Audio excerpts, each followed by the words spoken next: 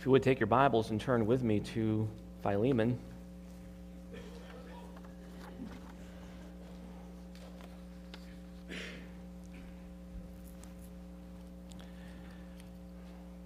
We're going to continue this morning to look at this short little epistle, single chapter, personal letter written by Paul to Philemon, who was hosting the church of Colossae in his home, and who also happened to be a slave owner, the owner of Onesimus, with whom he had had an apparent falling out.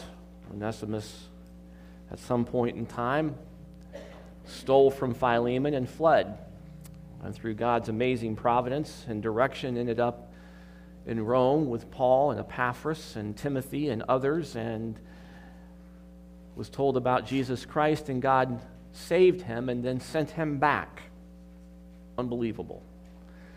He didn't send him back as a crusader or one with a political agenda, but he sent him back to be a slave, but a different kind of slave, a Christian slave, one who was given over to Christ and who would serve Christ even in the context of one of the most awful social constructs ever imagined by man. It's very significant, and we cannot lose the punch of the facts in this matter. They are dramatic and they are compelling. And we have to keep that in mind as we are listening to Paul appeal to Philemon to do something with Onesimus that would go against every fiber of his body, to do something that would be counter to what he was even entitled to do as a citizen and slave owner, who had rights relative to how to treat Onesimus and what to demand of him, and how to even treat him, or how to even perhaps deal with him from the standpoint of punishment, which he had every right to do. And so Paul, appealing to Philemon on the basis of his relationship with Jesus Christ and with the exhortation of the congregation, directs him in a different direction, a gospel direction. And so we see here a gospel resolution, a gospel application, a living out of the reality of one's commitment and conversion to Christ in real time, in a real way. Let's pray, then we'll read this short epistle. Lord, we love you. Thank you for this day. Thank you for our new members, John and Priscilla. We are so grateful, Lord, that you have brought them to us. Thank you for your good providence in doing that. We are always amazed at how you build and keep your church and how you edify us with other redeemed people. People we don't know, haven't known for most of our lives, are now here part of this great family, and we're so grateful for that. Thank you, Lord, for loving us in that way and for loving them in that way. It truly speaks to me in that you care about us, that you are concerned about us, that you do bring people, that you do direct individual believers to and into churches because you love the church, and that's where you want your people to be. So thank you, Lord, for that.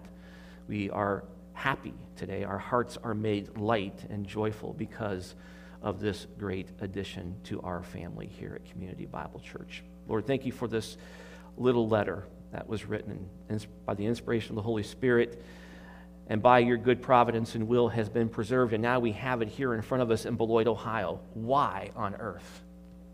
Why do we have the letter? Help us to better understand its meaning, its purpose, its content, so that we can glorify you in our conduct and our behavior within the body of Christ, within the fellowship of the redeemed, as saints who are committed to Christ and his cause. Thank you, Lord, for loving us so much, and thank you, Lord, for loving us first. We are overwhelmed by that fact. We're grateful that you have graciously given to us Jesus, and may our commitment to him be reflected in our gratitude for what he has done for us through his finished work, in whose name we pray. Amen. Philemon, I keep wanting to say chapter 1, but why, right? Philemon, verse 1. Paul, a prisoner of Christ Jesus, and Timothy, our brother. Pay attention to that opening phrase because it's so important. Paul is not a prisoner of Rome. He's not a prisoner of the emperor. He is a prisoner of Jesus Christ. He is exactly where God wants him. he is, where God has placed him for the purpose of being able to propagate from all places the gospel, to write letters. Paul perhaps may have wondered at one point in time, why on earth am I in prison? I ought to be out preaching. And the Lord wanted him there so he could write letters that would be preserved through all the ages for the churches to read, even here in Beloit, Ohio, as it sits open on your lap this morning. He's a prisoner of Jesus Christ. He's writing to Philemon, our beloved brother and fellow worker, and to Apphia, our sister, Philemon's wife, and to Archippus, most likely Philemon's son, our fellow soldier, and to the church in your house. Grace to you and peace from God our Father and the Lord Jesus Christ. I thank my God, always making mention of you in my prayers, because I hear of your love and of the faith which you have toward the Lord Jesus and toward all the saints. And I pray that the fellowship of your faith may become effective through the knowledge of every good thing which is in you for Christ's sake. For I have come to have much joy and comfort in your love, because the hearts of the saints have been refreshed through you, brother. Therefore, though I have enough confidence in Christ to order you to do what is proper, yet for love's sake I rather appeal to you, since I am such a person as Paul, the aged and now also a prisoner of Christ Jesus. There again we see that ascription to the means by which he is made a prisoner. I appeal to you for my child Onesimus, whom I have begotten in my imprisonment. Notice what Paul does, how he personalizes and how he makes reference to Onesimus here, who formerly was useless to you, but now is useful both to you and to me. I have sent him back to you in person, that is, sending my very heart, whom I wish to keep with me, so that on your behalf he might minister to me in my imprisonment for the gospel. But without your consent I did not want to do anything, so that your goodness would not be in effect by compulsion, but of your own free will. For perhaps he was for this reason separated from you for a while, that you would have him back forever. No longer as a slave, but more than a slave, a beloved brother, especially to me, but how much more to you, both in the flesh and in the Lord. If then you regard me a partner, accept him as you would me. But if he has wronged you in any way or owes you anything, charge that to my account. I, Paul, am writing this with my own hand. I will repay it, not to mention to you that you owe to me even your own self as well. Yes, brother, let me benefit from you in the Lord. Refresh my heart in Christ. Having confidence in your obedience, I write to you, since I know that you will do even more than what I say. At the same time, also prepare a lodging, for I hope that through your prayers I will be given to you. Epaphras, my fellow prisoner in Christ Jesus, greets you, as do Mark, Aristarchus, Demas, Luke, my fellow workers. The grace of the Lord Jesus Christ be with your spirit. Well, last week we kind of dealt with this opening phrase, the opening verses 1 through 3. We began to unpackage the meaning of the verses 4 through 7, and today I want to go ahead and continue with that endeavor and focus on some issues that are important for us to keep in mind, that we should be mindful of as we are looking at the meaning and purpose of this letter. So we know that Paul in verse 4 begins to talk about how he prays, in a prayer, in fact, for Philemon. He says that he thanks God always for Philemon, making mention of him, that is Philemon, in Paul's personal prayers. Now keep in mind, too, that this letter is written directly to Philemon, but it is being read to the entire congregation.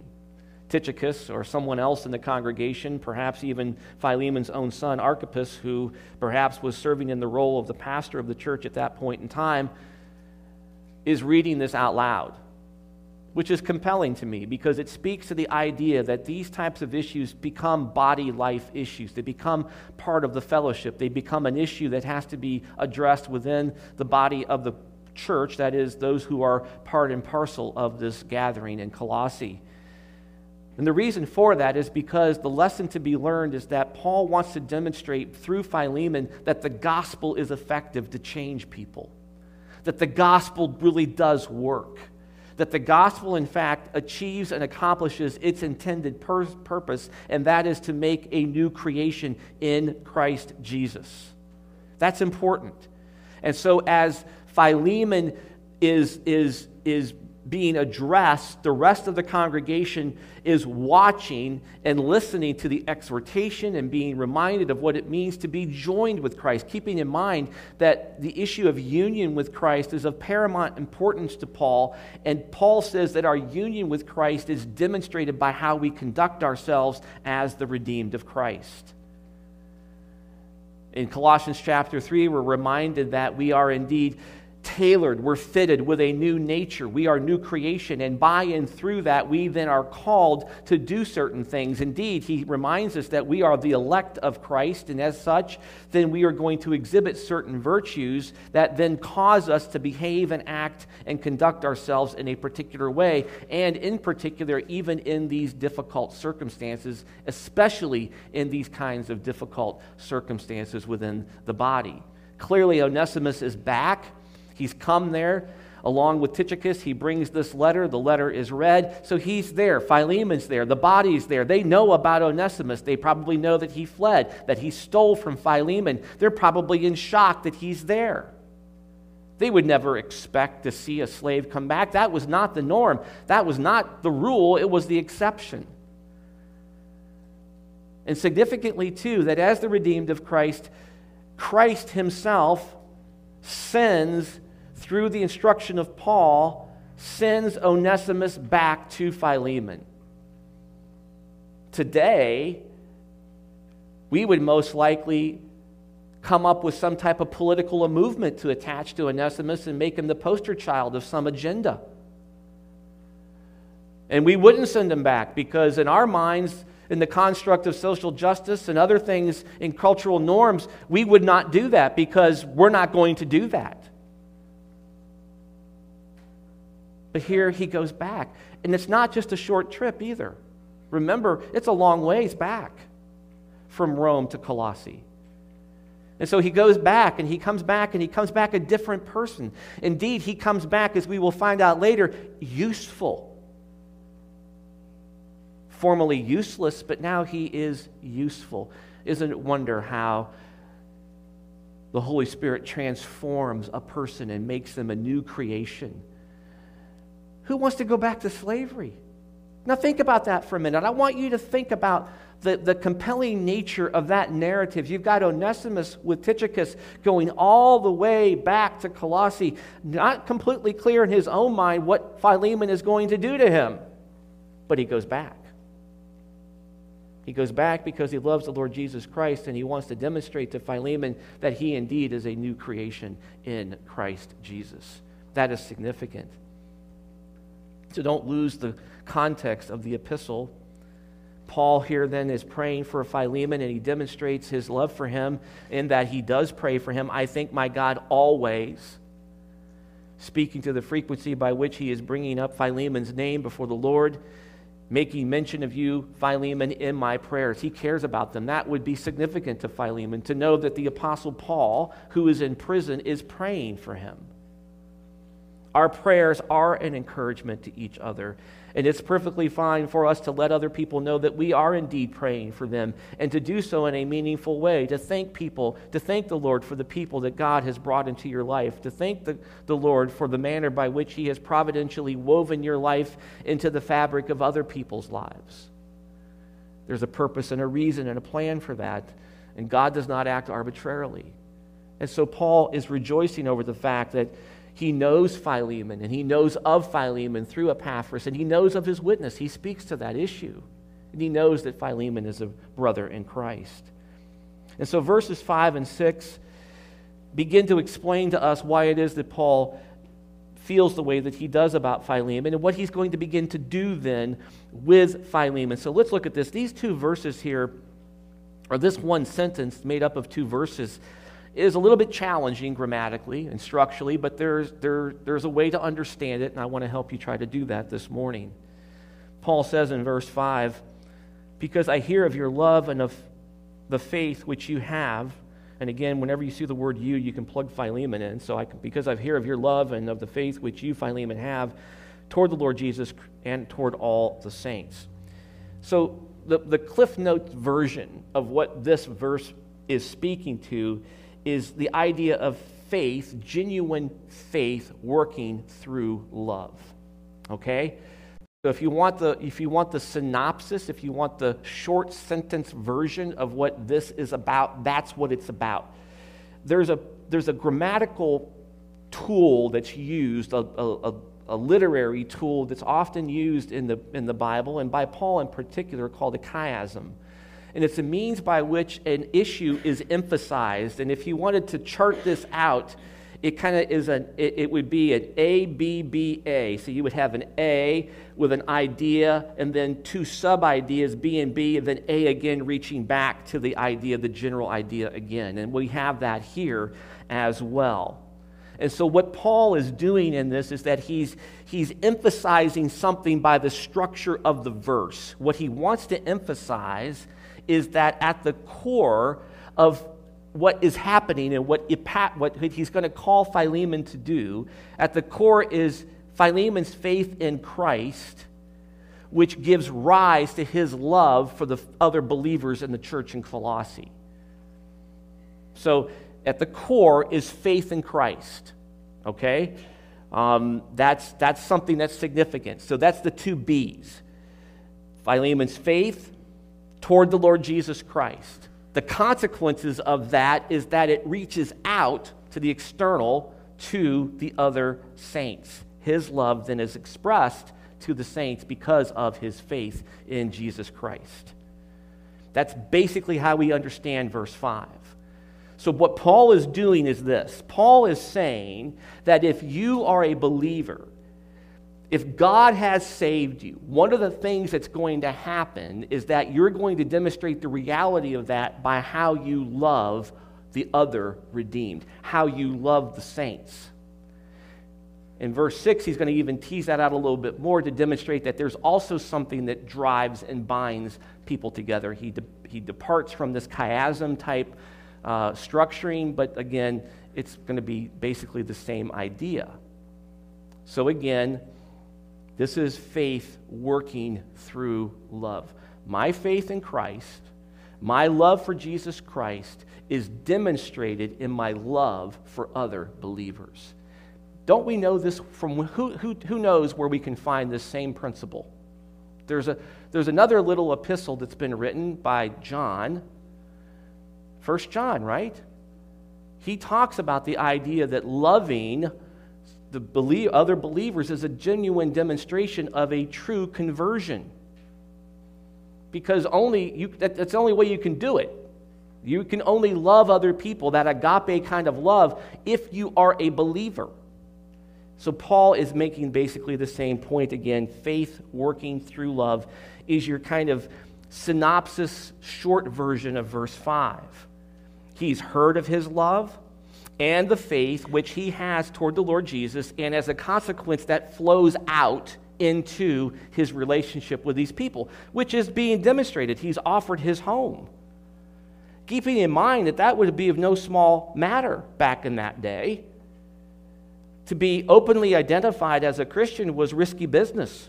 Remember, Paul's in prison for preaching the gospel. Others are there with him. It's not a popular thing because it stands in stark contrast to what is being offered, the cult of worshiping the emperor and referring to the emperor as a deity and a god and a whole litany of other things that Christians were being called to do, and the known persecution of Christians at this point in time in church history. So it's a big deal. His love for the redeemed in Colossae causes him to open up his home at his own risk of perhaps being persecuted and ostracized. He's a businessman, apparently well enough off that he has a home that he can open up and that he has slaves. He owns people. He's bought them. So, his love trumps all of those types of obstacles. And then Paul says in verse 6, "And I pray that the fellowship of your faith may become effective through the knowledge of every good thing which is in you for Christ's sake." Now, I love this verse. And I like, again, the manner in which Paul is praying. Paul is ultimately saying here that not only are you loving the other ones, and I rejoice in that, because of your faith in Christ, but the fellowship of your faith is effective, and I want it to become even more effective as you grow in the knowledge of all good things which are associated with the work and person of Jesus Christ, is basically the gist of that.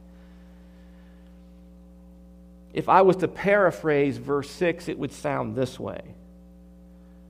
I pray for you that your active participation in Christ's life among his people, which is yours through faith, may prove productive as you dwell in a constantly growing knowledge and experience of every good thing which is in you for the glory of Christ. So think about this. So what Paul is saying is this.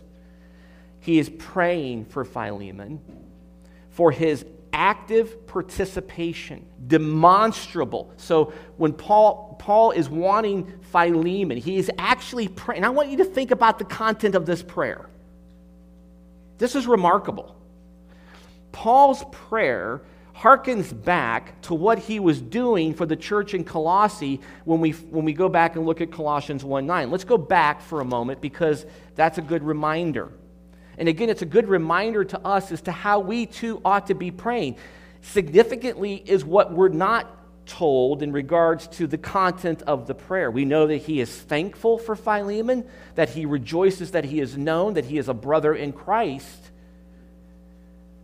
But he also then prays in a manner that is consistent with what he called the church in Colossae to do and how he reminded them of how he was praying for them. Look at verse 9 of chapter 1. For this reason also, since the day we heard of it, that is their faithfulness, their love, and their hope, and their love of the things of Christ, we have not ceased to pray for you and to ask that you may be filled with what? The knowledge. There's that word. It's the exact same Greek word in verse 9 as it is in Philemon, verse 6. So we know what that word means. That you may be filled with the knowledge of his will in all spiritual wisdom and understanding. Why? So that you will walk in a manner worthy of the Lord, to please him in all respects, bearing fruit in every good work and increasing in the knowledge of God. Again, there's that language, this word knowledge. Notice the content of the prayer. You want to know how to pray for the person sitting next to you or the person sitting behind you or in front of you? There you have it. There you have it. Keeping in mind, too, the personal deprivations that had taken place at this point in time in history for these people were significant. Let's not lose sight of the fact that Colossae was in economic decline. The trade routes had been changed, so they weren't being used as often within the context of the Roman Empire. The red fabric that they had marketed and sold so well was no longer in high demand. And in all likelihood, there had been an earthquake that was very devastating in this region at approximately the same time. Life was not easy. But notice that Paul's prayer is not focused on those temporal things, but rather on the spiritual and eternal. And what he wants, with respect to the why he's praying the way he is for a real demonstration of gospel transformation in people's life, and in particular in Philemon's. That's a big deal. You and I should be praying that way for each other. So he says, again, going back to this idea of paraphrasing, so as you look at the verses and the words, I pray for you, Philemon, that your active participation in Christ's life, our union with Christ, is real and vibrant. It's a joining together. This idea of the fellowship that he refers to. I pray that the fellowship of your faith, the manifestation of it in the context of your living and acting like a Christian. So I pray for you that your active participation in Christ's life among his people. You're with his people. These are not your people, Philemon. They may be meeting in your home, but they don't belong to you. They belong to the Lord. That's significant. And so I pray for you, Philemon, that your active participation in Christ's life among his people, which is yours through faith, You're there because of what Jesus Christ has done, and you're resting in his finished work. He then says, I want this to be proven productive. May the reality of that prove productive as you dwell, as you work, as you interact with these other people in a constantly growing knowledge and experience of every good thing which is in you for the glory of Christ. Paul basically says that God has saved you, God has changed you, God has transformed you, he's placed you with another group of believers in Colossae, and I want you to demonstrate the reality of that as you grow, that you would prove productive, that you would prove to be the genuine deal. Kind of harkens back to Paul's exhortation in Philippians chapter 1. In the first part of chapter 1, he talks about the fake and the genuine, that you would be sincere. That was a prayer for Paul too, for the believers there in Philippi, to prove the genuineness of your faith in Jesus Christ. Don't be the fake pottery that's been waxed back together, and if you hold it to the light, you can see it's not genuine, but be the real deal. Be genuine. So for Paul, he is saying that someone in the midst of believers, such as yourself, Philemon, is going to demonstrate the reality of your faith in Jesus Christ by your love for these believers and by your growing in the knowledge of Jesus Christ, which is going to then tease out the good things that are in you, the good things that have been given to you. What are the good things that have been given to you? I have a place to go to get the answer. Where is it? It's in the Bible. Where is it? Wait for it. It's in Colossians. Where at in Colossians? It's in Colossians chapter 3, verse 12. And what does Paul remind us of? Again, as it relates to who we are in Jesus Christ. As the elect of God, as the beloved of God, reaching back into that Old Testament covenant language, he says that I have now, as the redeemed of Christ, what? A heart of compassion, kindness, humility, gentleness, and patience. I also then understand that the manifestation of those types of virtues play themselves out in the idea of forbearing and forgiving, because that's what Jesus Christ did. And when I do that, it demonstrates a genuine love that brings about a unity within the body of Christ. It then allows the peace of Christ to reign and rule within the body of Christ, as the Word of God richly manifests itself to us as we worship and work with each other and encourage each other with the Word. There's your summary. So what he is saying to Philemon is that I want these things to be evident. They have to be real. And I am praying that the Holy Spirit causes these things to be manifested. He says, may prove productive as you dwell in a constantly growing knowledge and experience of all these virtues, all these things that you're now able to do, which is in you. These virtues are given to you not so you're more affable and likable and approachable and lovable, but because they then reflect what? The glory of Christ. This is really quite amazing. It's quite remarkable what Paul is doing here. And he's interjecting all of this into an incredibly tense socio-economic cultural situation. He doesn't come up with a political solution. He doesn't say to Philemon, I want you to go down to the local legislature and I want you to submit a petition and a referendum on how slaves ought to be treated. I want you to abolish slavery in Colossae, Philemon. End it. No, he doesn't even touch it. He sends Onesimus back, go back and be a slave, but this time be a Christian slave.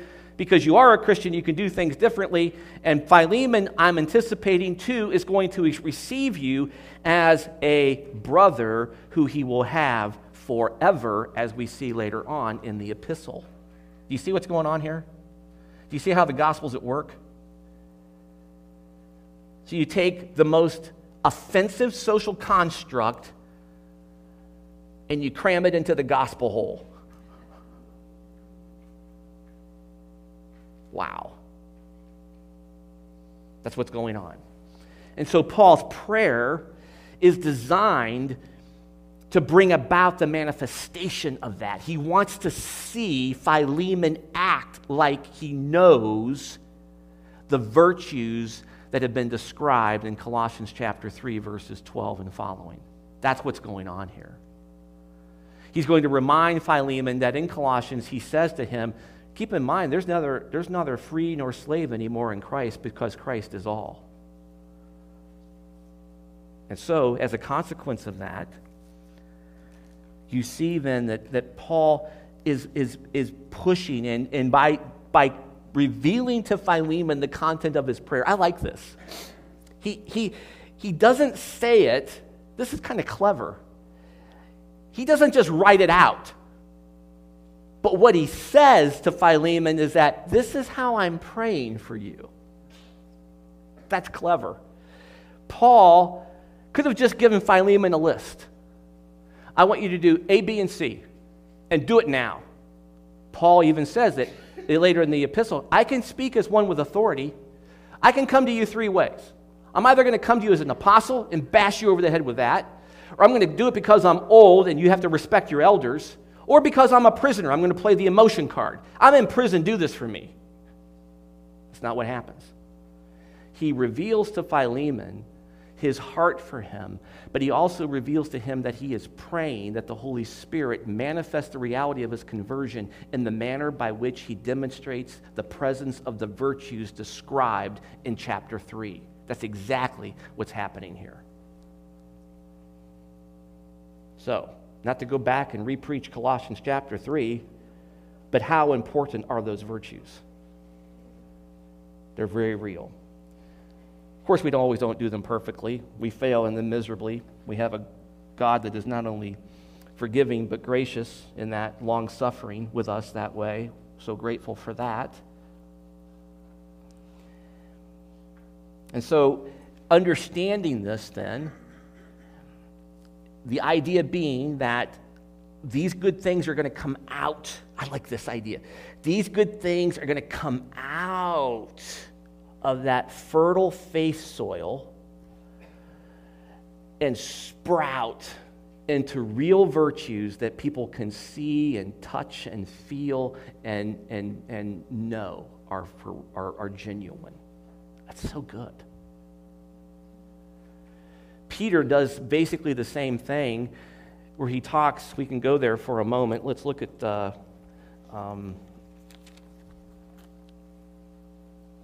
Peter chapter 1.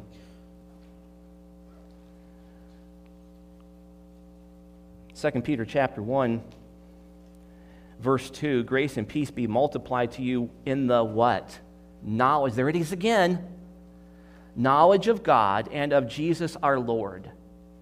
Seeing that his divine power has granted to us everything pertaining to life and godliness through the true knowledge of him, there it is again, who called us by his own glory and excellence.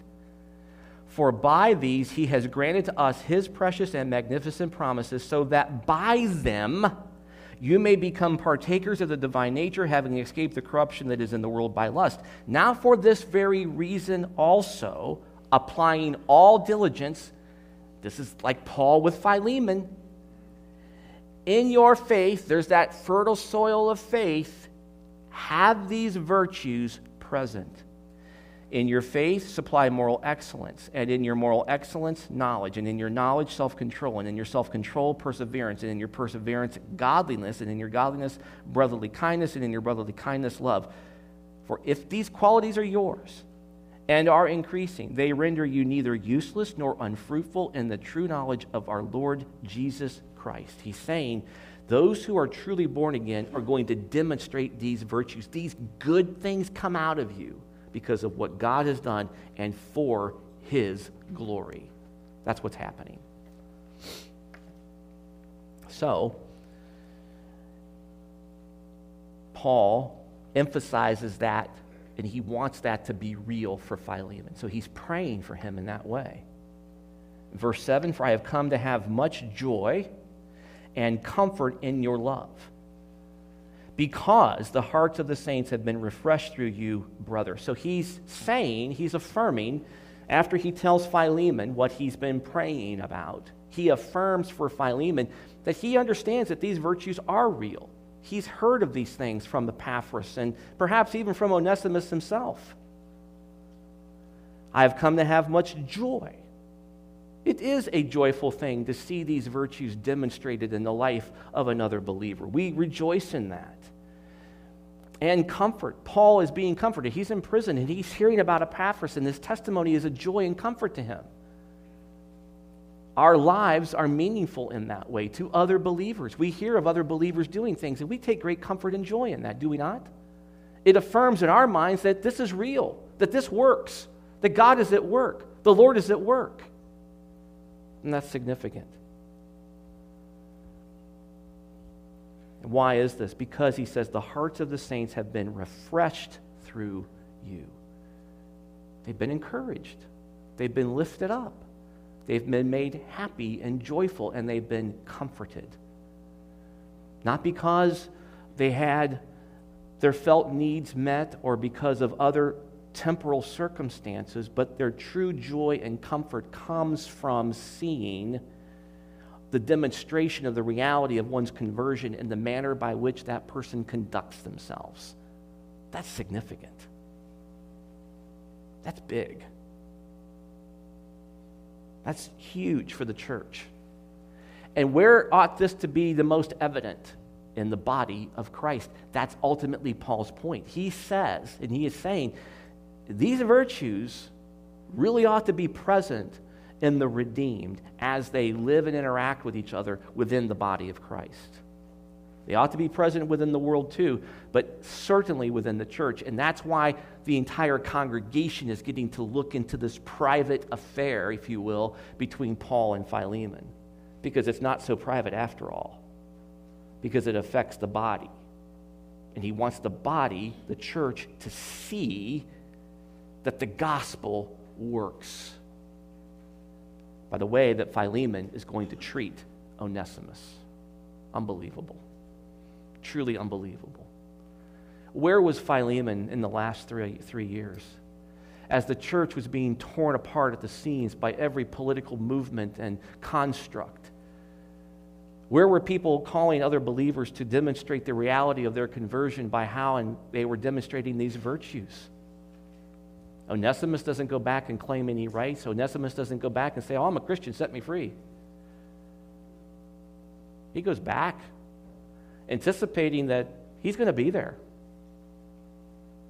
He's going to be there.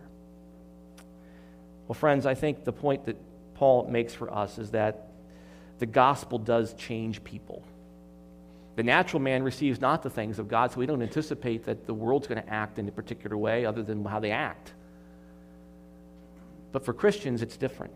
And I hearken back to those virtues in Colossians chapter 3, and we need to be mindful of them. Again, one of the purposes of the letter is to communicate to the church how to interact and react with each other within the confines and structures of the body of Christ. And I trust that we will all take this to heart and look at this and examine this and pray for each other in this way and attempt to achieve what Paul is calling Philemon to as well in our own lives. That we would pray for each other, that our active participation in Christ's life here at Community Bible Church, which is ours through faith, may prove productive as we dwell in a constantly growing knowledge and experience of every good thing which is in us for the glory of Jesus Christ. Let's pray. Lord, we love you. Thank you for this exhortation that we have from this little epistle, obscure in many respects, perhaps disregarded by some, hated by others, but it's here for a reason. It's here for a purpose. Help us to understand it. Help us to make application of these profound truths. Thank you, Lord, for saving us. And may we now, as we contemplate the wonders of our own salvation, strive to make these virtues a reality, to work on them, to examine them, to study them, to work in our own lives, to make them more evident. May we pray for each other that way. And I pray for myself and this congregation in that way as well, Lord, that what Paul prayed for Philemon would be true for us too. here at Community Bible Church in Beloit, Ohio. Thank you for your word. Thank you for your patience with us. Thank you for your love for us. And most of all, thank you for our salvation in Christ, in whose name we pray. Amen.